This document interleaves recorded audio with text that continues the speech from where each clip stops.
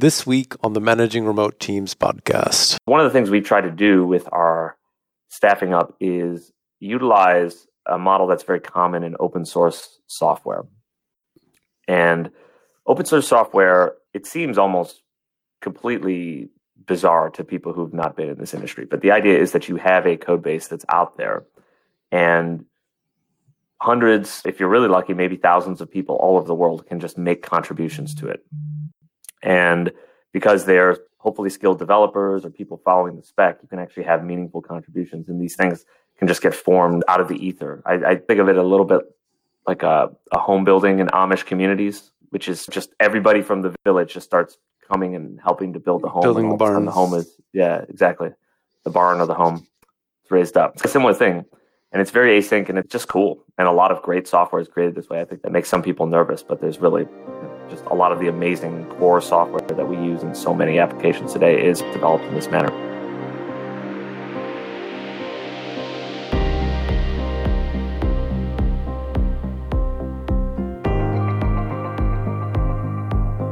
You are listening to the Managing Remote Teams podcast, the show taking a kind, cool-headed, and fair look at remote teams.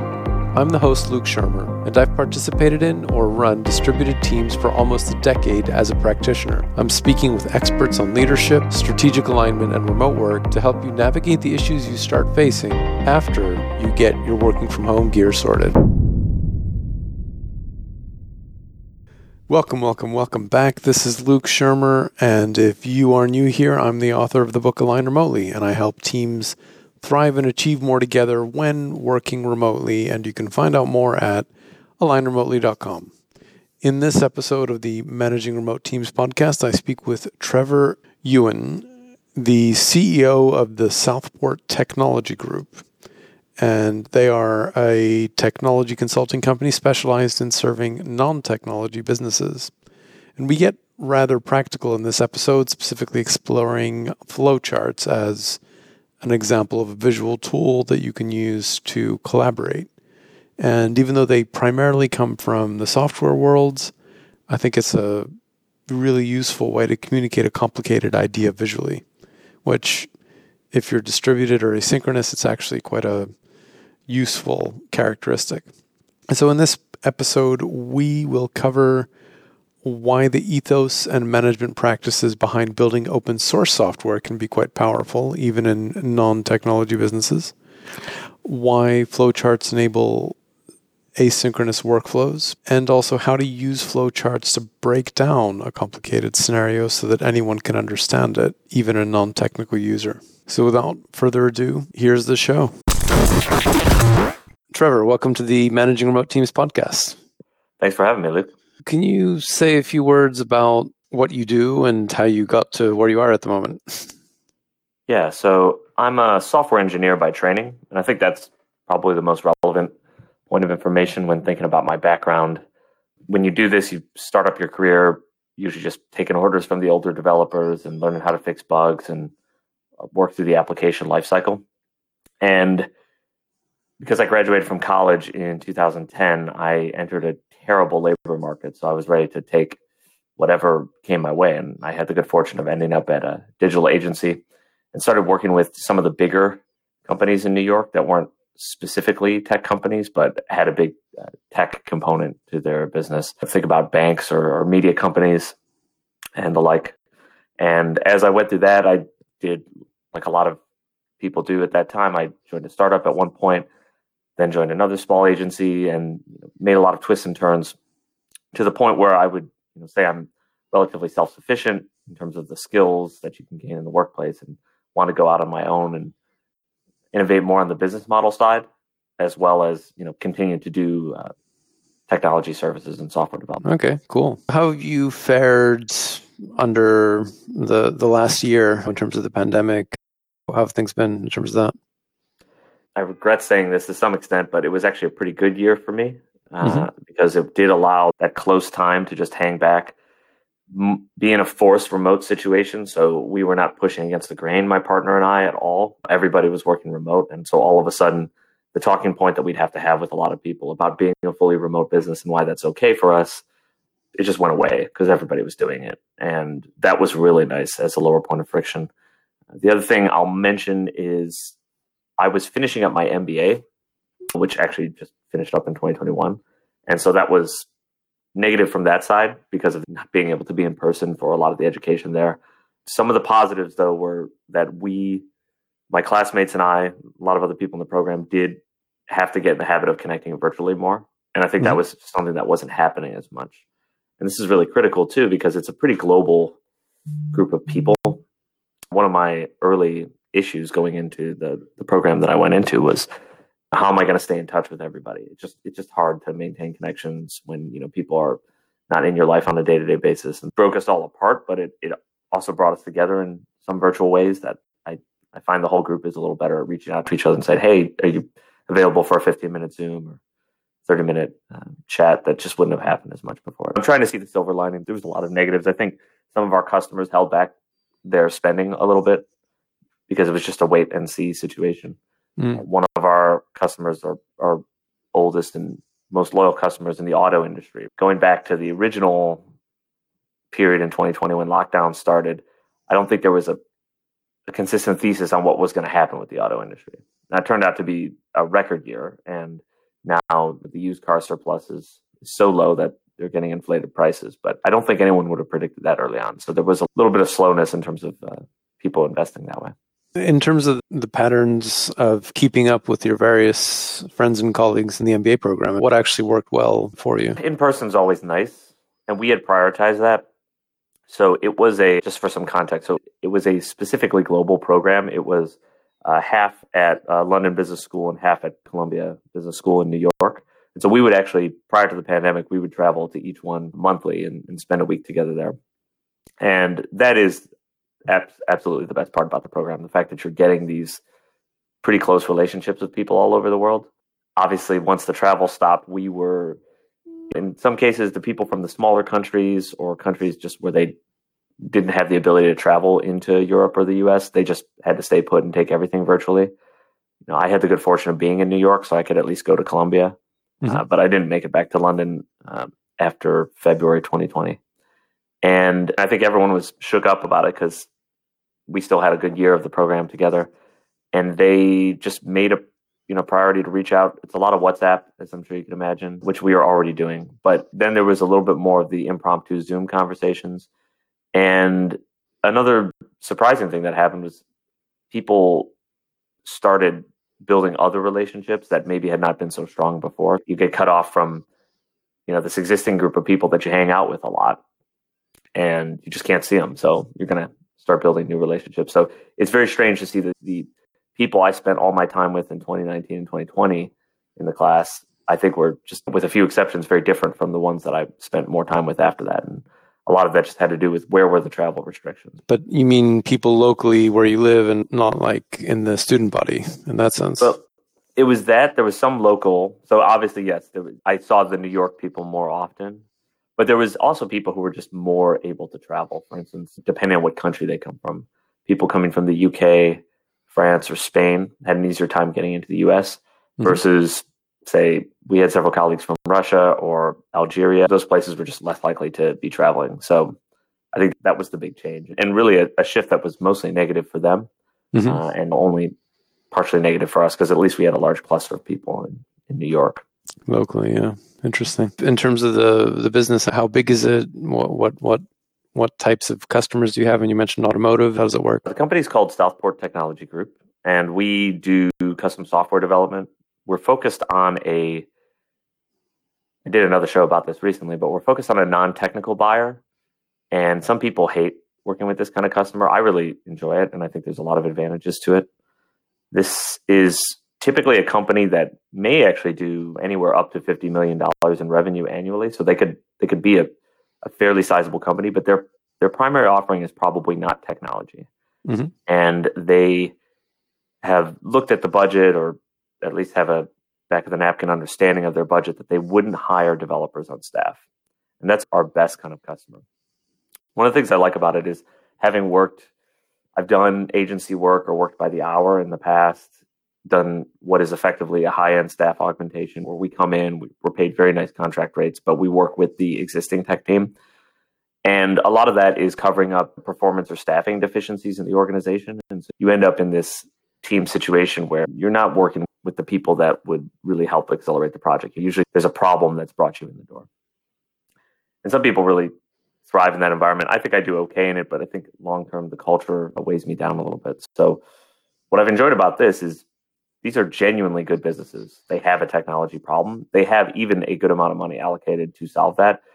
But the gap is they don't have the amount of money that it would take to hire a dev team, which for really good senior people, 2 to 3 really good senior people is going to be over $1 million a year. So there's a huge gap between $0 and $1 million in your technology planning.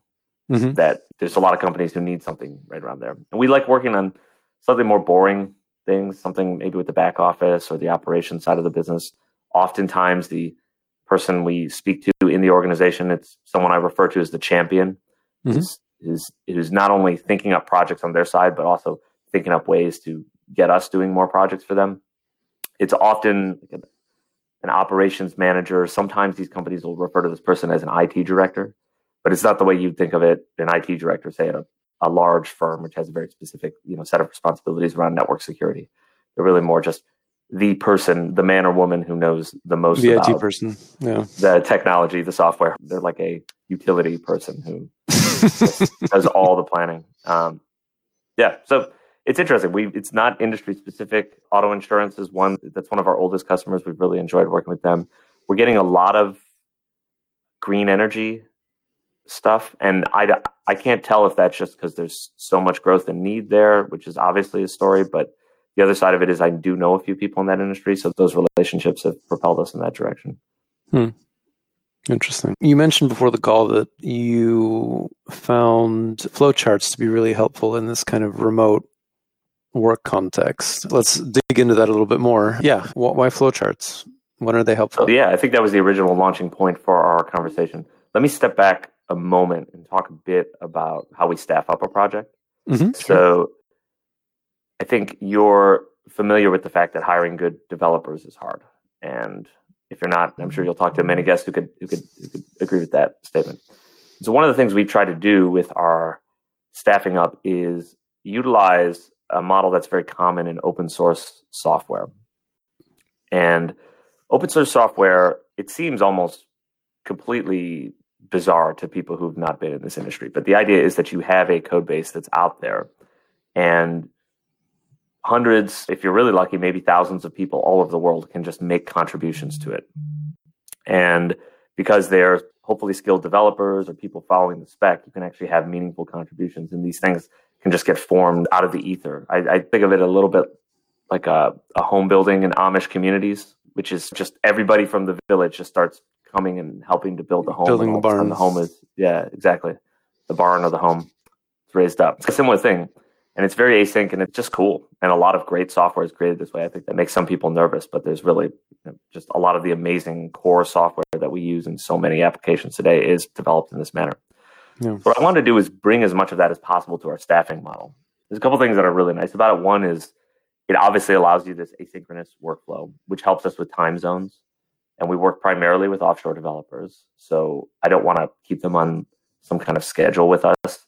I do have to have some overlap just so we can communicate. So there's a certain degree east, usually right around Turkey, where it's harder to hire people farther east than that just because of the time zone issue.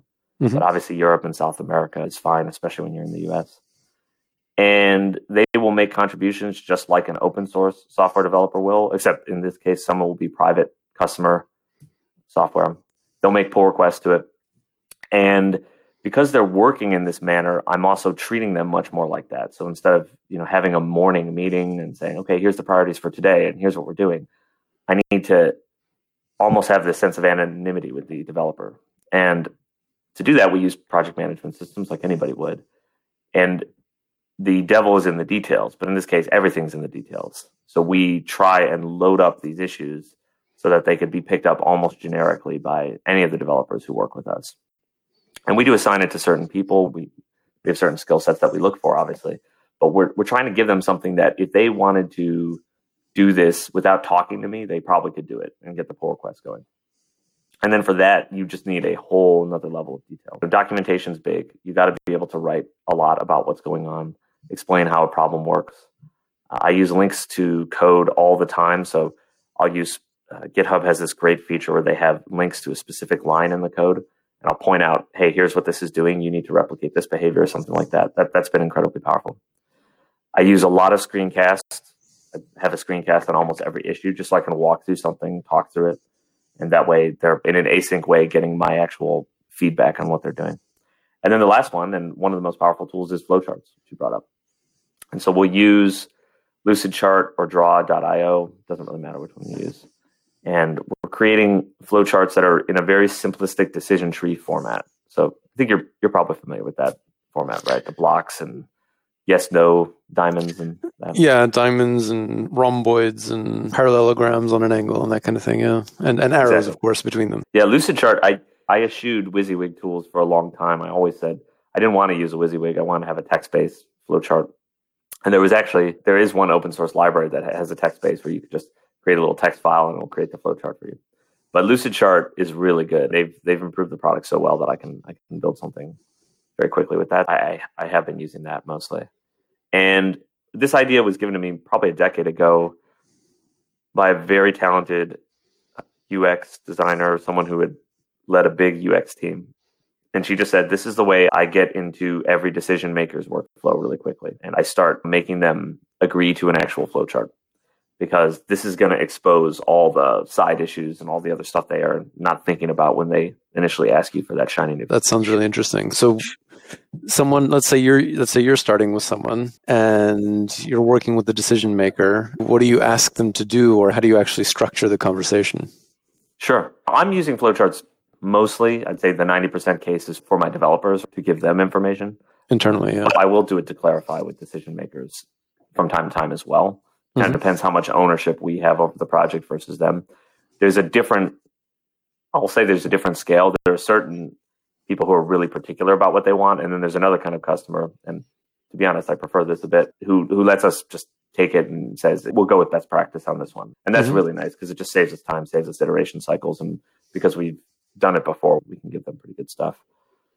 But what I would do with a decision maker is they'll come to you and they'll have the happy path version of a feature. So they say, this should accept Apple Pay. I want users to be able to use Apple Pay now to buy this item. And what they're not thinking about is, what are all the attributes of that? The flowchart gets into, okay, if the Apple Pay transaction is accepted, yes, you pay. That's happy path. But on that no block on the rhombus is going to be, well, what if it doesn't get accepted? Do we allow users to save their Apple Pay into the profile, or is it something they enter new all the time? Are we allowing them 3 transaction limit and then saying, hey, you got to choose another method, right? Do we have some kind of scam protection for people who might be trying to use Apple Pay that's not theirs? I haven't even integrated with that API. There might be other considerations as well. What kind of error notifications are we giving people? Are we emailing people later about failed transactions? So you'll have what, when the mind of the stakeholder was just a line, do this, then this.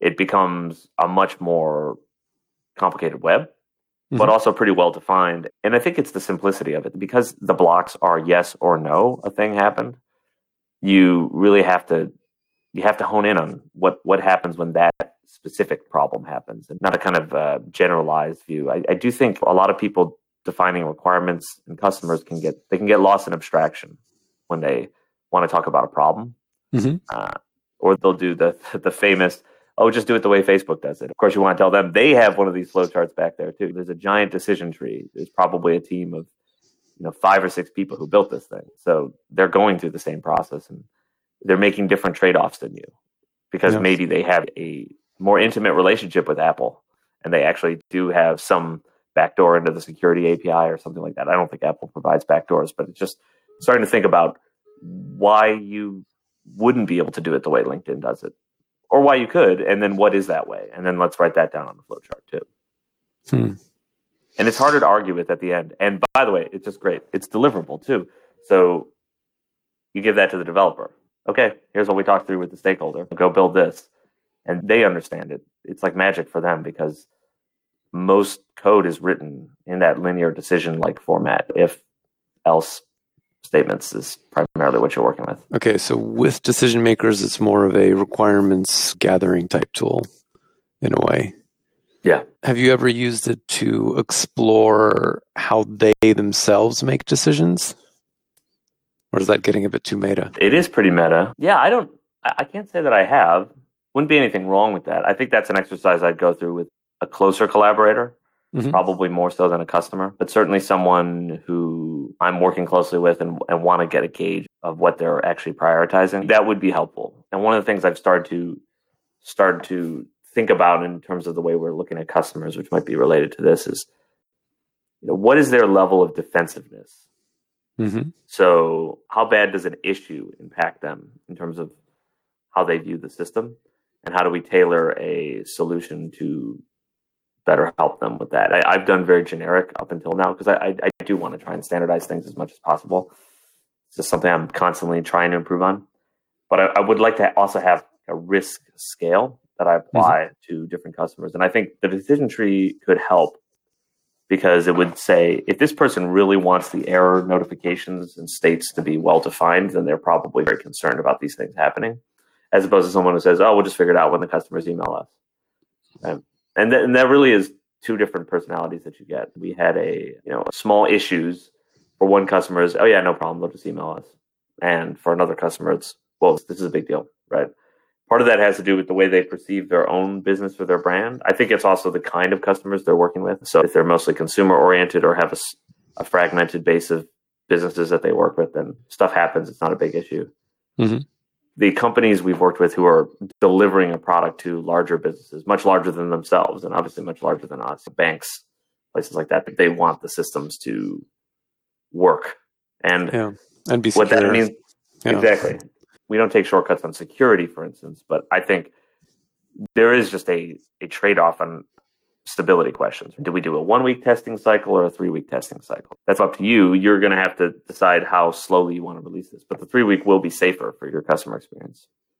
So I think that is the one area where I'd use it, because I am starting to think a bit more about these risk profiles that people have. Okay, so then let's flip to the other side. So in terms of internal processes, clearly for requirements, communication, that kind of stuff, that's to some extent where they came from in the first place. What about for things like internal company processes that aren't related to code or delivery or that kind of thing for you? Do you use them at all, or how does that work?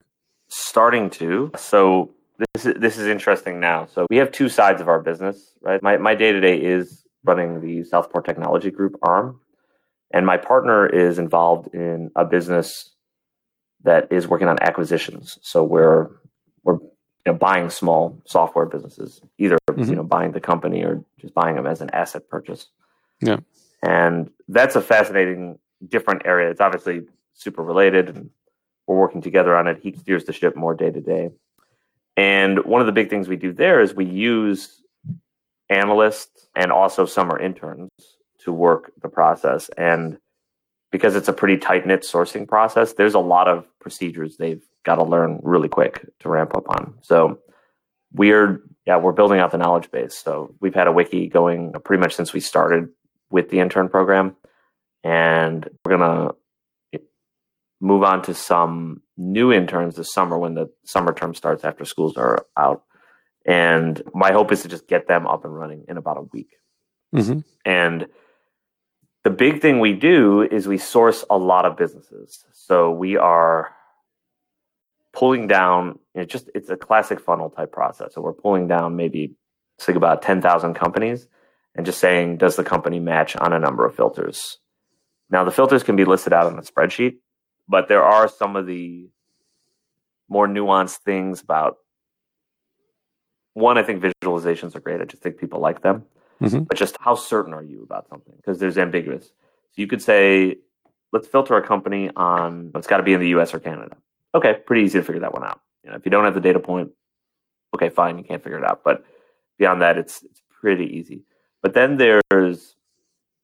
we want to have certain kind of customer segment. That's a little more ambiguous, right? I can't quite tell if this product is serving, a business buyer or a consumer or prosumer buyer. And in those situations, we want to have flowcharts for them, the interns in particular, just look at it and say, how certain about this decision are you? And always use simple scales, odd numbers. Anyone in the creative arts will tell you that. And so it's 1 to 3 or 1 to 5 usually. So are you really certain? Are you medium certain? Are you not certain? And on the really certains, we just want them to go with it because it would just waste our time to take a second look at it. On the medium, toss up, and maybe we have them weigh it on a number of other factors. Is it in a niche we really like? Does it look like it's got good marketing or some other characteristic that we're looking for the business? Yeah. And on the low end, you say, you got to throw it over the fence. You got to throw it over to us. Like, you have no certainty about this. And we're trying to bucket these things so that our interns work with scripts, because we've developed a lot of automation so that they don't have to manually do this stuff. They'll just run a script and it'll pull down the data and ask them to rate things. And we want to have the script then be able to say exactly what the flowchart would say. I'm very certain. I'm medium certain. I'm not very certain. And then do something accordingly. So there's a weird way in which that flowchart would allow us both to design the actual system the interns are going to use, but also inform them as to how they're supposed to make the decision and think about what they're doing. And it is a human tendency to just go for the middle one if you give people 3 options. So you want to also create an incentive for them to go high or low. And sometimes that just means removing the middle option as well, or, trying to just make sure it's a rare choice. Or having 4. Although, yeah, even numbers, a lot of the creative people say that's a bad idea, but I don't know. Maybe I should try it. We're big into experimenting, so we will try it. Yeah. Do they also create these or modify the ones that you have, or is it more just something that you thought about and then, like, how do these things live? Yeah, so to speak. That's a good question. I want to get them more into it. So far, it has been a pretty one-way street. My partner will do this. He comes from a user research design background. He's very familiar with this, and he will go more in depth for different kinds of tools as well, tools that I'm not even super familiar with. One of my things is I'm like an inch deep and a mile wide. I'm not a flowchart expert, but I do use the tool aggressively in terms of how we get these software processes done. That's probably the only topic I'm really deep on, is actually building out the software. But I want them to do it. I'm like an evangelist in my own company for screencasting. I say, put it in a video, just make it easy. And then also any kind of visual chart for it. Say you can write 5 paragraphs, or you can give me a pretty quick flow chart on this. It's not hard to do. And I think the proof of that is if they ask for the license, I'll obviously give it to them. I don't want to give people the license if they are not going to use something anyway. But if someone is really excelling at doing that, it'd be fine. And the screencasting at this point is Lucidchart's very affordable. And actually, I think the free version would give them a little while. But the screencasting is also pretty much free at this point. I don't know if you've seen the new Google Thread.it product. No, I haven't actually. It's very nice. It's a Chrome extension, and it's now my screencasting tool. What I do is it just very quickly let you record a video. Obviously, record your screen. You can record your camera too, or you can take it off. You could be in the corner. You would if you want to narrate over the screen, and then it integrates directly with your Google Workspace organization. So it can create a link that's only shareable within the organization, or a public link for the video. And that's pretty much all I ever need. Just creating tons and tons of videos, putting them into different issues in the project management system, wherever. So you just drop a link and then people can watch it pretty much. Yeah, that's it. Yeah. So going back again on flowcharts. So you mentioned that you use them to reduce the uncertainty around how to classify things. Curious about any particular cases where that happened. What does that mean exactly? Sure. Here's a good example. And I didn't quite use the decision tree flow for this. It was slightly different. Yeah, and sure. That's probably good to highlight here too, is that you don't have to be super strict. I like those decision trees a lot because a lot of times you are dealing with a linear process where things happen and then XX. But this one was actually about a permission system. And it was needless to say, it was a complex permissioning system. So the customer had spent hours explaining it to me. I had intuited it. A lot of it had to do with the unique characteristics of their business model. So you think about the generic permission system is there's an anonymous user, there's a member, and then there's an admin. And maybe above that, there's a super admin. And it's a Russian doll of permissions, where the super admin has everything and everybody below him has slightly less. And once you get into business use case specific permissions, it starts getting really weird. And especially when different kinds of users, based on the kind of user that they are, can do different things and should do different things, especially when you have a two-sided market, which was the case for this system. And what happened was the industry is solar power, and there was two sides of a transaction. The permissions were set up according that each side did different things depending on what it was. And on top of that, there was also just a high-level administrator, and they could do whatever on the system. So I would have issue after issue with the developers saying, why is this different than this one over here? And I would try and be clear. There was two sets of issues, right? And say, this is for this side of the transaction, and this is for the other side of the transaction. And they would still just come back to me, oh yeah, I don't know why this behavior is different than over here. These should be the same thing. They're both users. They're both admin. I said, well, this is a different kind of admin. This is a different kind of user. And so what I did is I just finally bit the bullet, did the full-on chart that just showed, here's how all the inheritance patterns work on the permissions. And repeatedly referenced that, tagged that on about 15 different issues, and all of a sudden understood. Like the realization was that the container unit for the permission was the kind of organization that user was in. Mm-hmm. And they had not really internalized that there was just a big difference between those two kinds of organizations and why they would be different. And then on top of that, in addition to the hierarchy itself, we had a certain amount of description text at the bottom, just stating this is what these things are, just to let you know, right? In the theoretical transaction here, here's what side of it they're representing. Mm-hmm. So I'd say that was a good recent one. Beyond that, it's the day-to-day experience of the thing I always say is you can solve this in the requirements or you can solve it in chat. And so there's a certain kind of person who just likes to have their day broken up into a million pieces by everyone asking them for requirements all the time. I have no problem if people have genuine questions about it, but to the extent that I can get them as much detail up front, I want to do that. Mm-hmm. So creating that flowchart is the thing I'll do before I even tell the developer about the issue. And it's partly out of respect for them so that they don't have to spend their whole, day trying to track down information. Yeah. Listen, there's a certain kind of person. Sometimes you're so overwhelmed in your business that you just hire somebody and you say, listen, I don't know what's going on. I need you to track down a bunch of information. But the trade-off there is you have to pay that person a lot of money, and they have to have a level of thinking that goes beyond their specific skill set. So they have to know a ton about your customers. They have to know a ton about the internals of your business. They have to have an appropriateness meter in terms of the kinds of things they're asking about or the kind of things they're doing. It's just not something I can rely on any developer to do. Instead, what I want to do is focus on hiring developers for the very specific skill of being good at programming. Mm-hmm. And then if they have growth that they want to do in some higher area, that's fine too. We can have that conversation. But the vast majority of these guys aren't coming to me saying, what I really want to do is piece together all the various requirements coming from all your customer emails and the nuances of their business. They want to just get to work on something. There is money to be made there. The people who are willing to do that legwork and piece it together, that's an extremely valuable skill. But in my case, we want to keep that money, frankly, on the company side, on the management side, because we just feel like we owe it to our developers to give them clear requirements. Cool. Yeah. Where do people find out more or get in touch with you or reach out to do that? So you can check out Southport Technology Group at stg.software. And then Southport Ventures is just southportventures.com. And you'll see those two sites look fairly similar. People can hit me up on LinkedIn if they like, Twitter as well. Mm-hmm. Happy to have a discussion. I'm at Trevor_UN, so just my name with the underscore in the middle.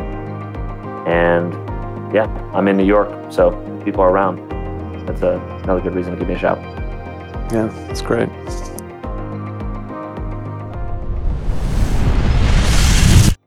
That was definitely a great conversation with Trevor, and I really enjoyed geeking out with him on this particular topic.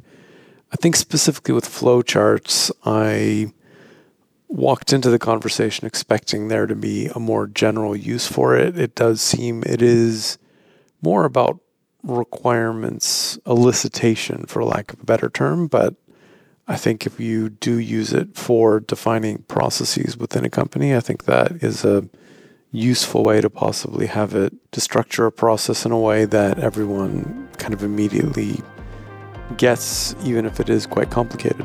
So tune in next week. We will be up at episode 50, and I've got a surprise coming up for you. See you then.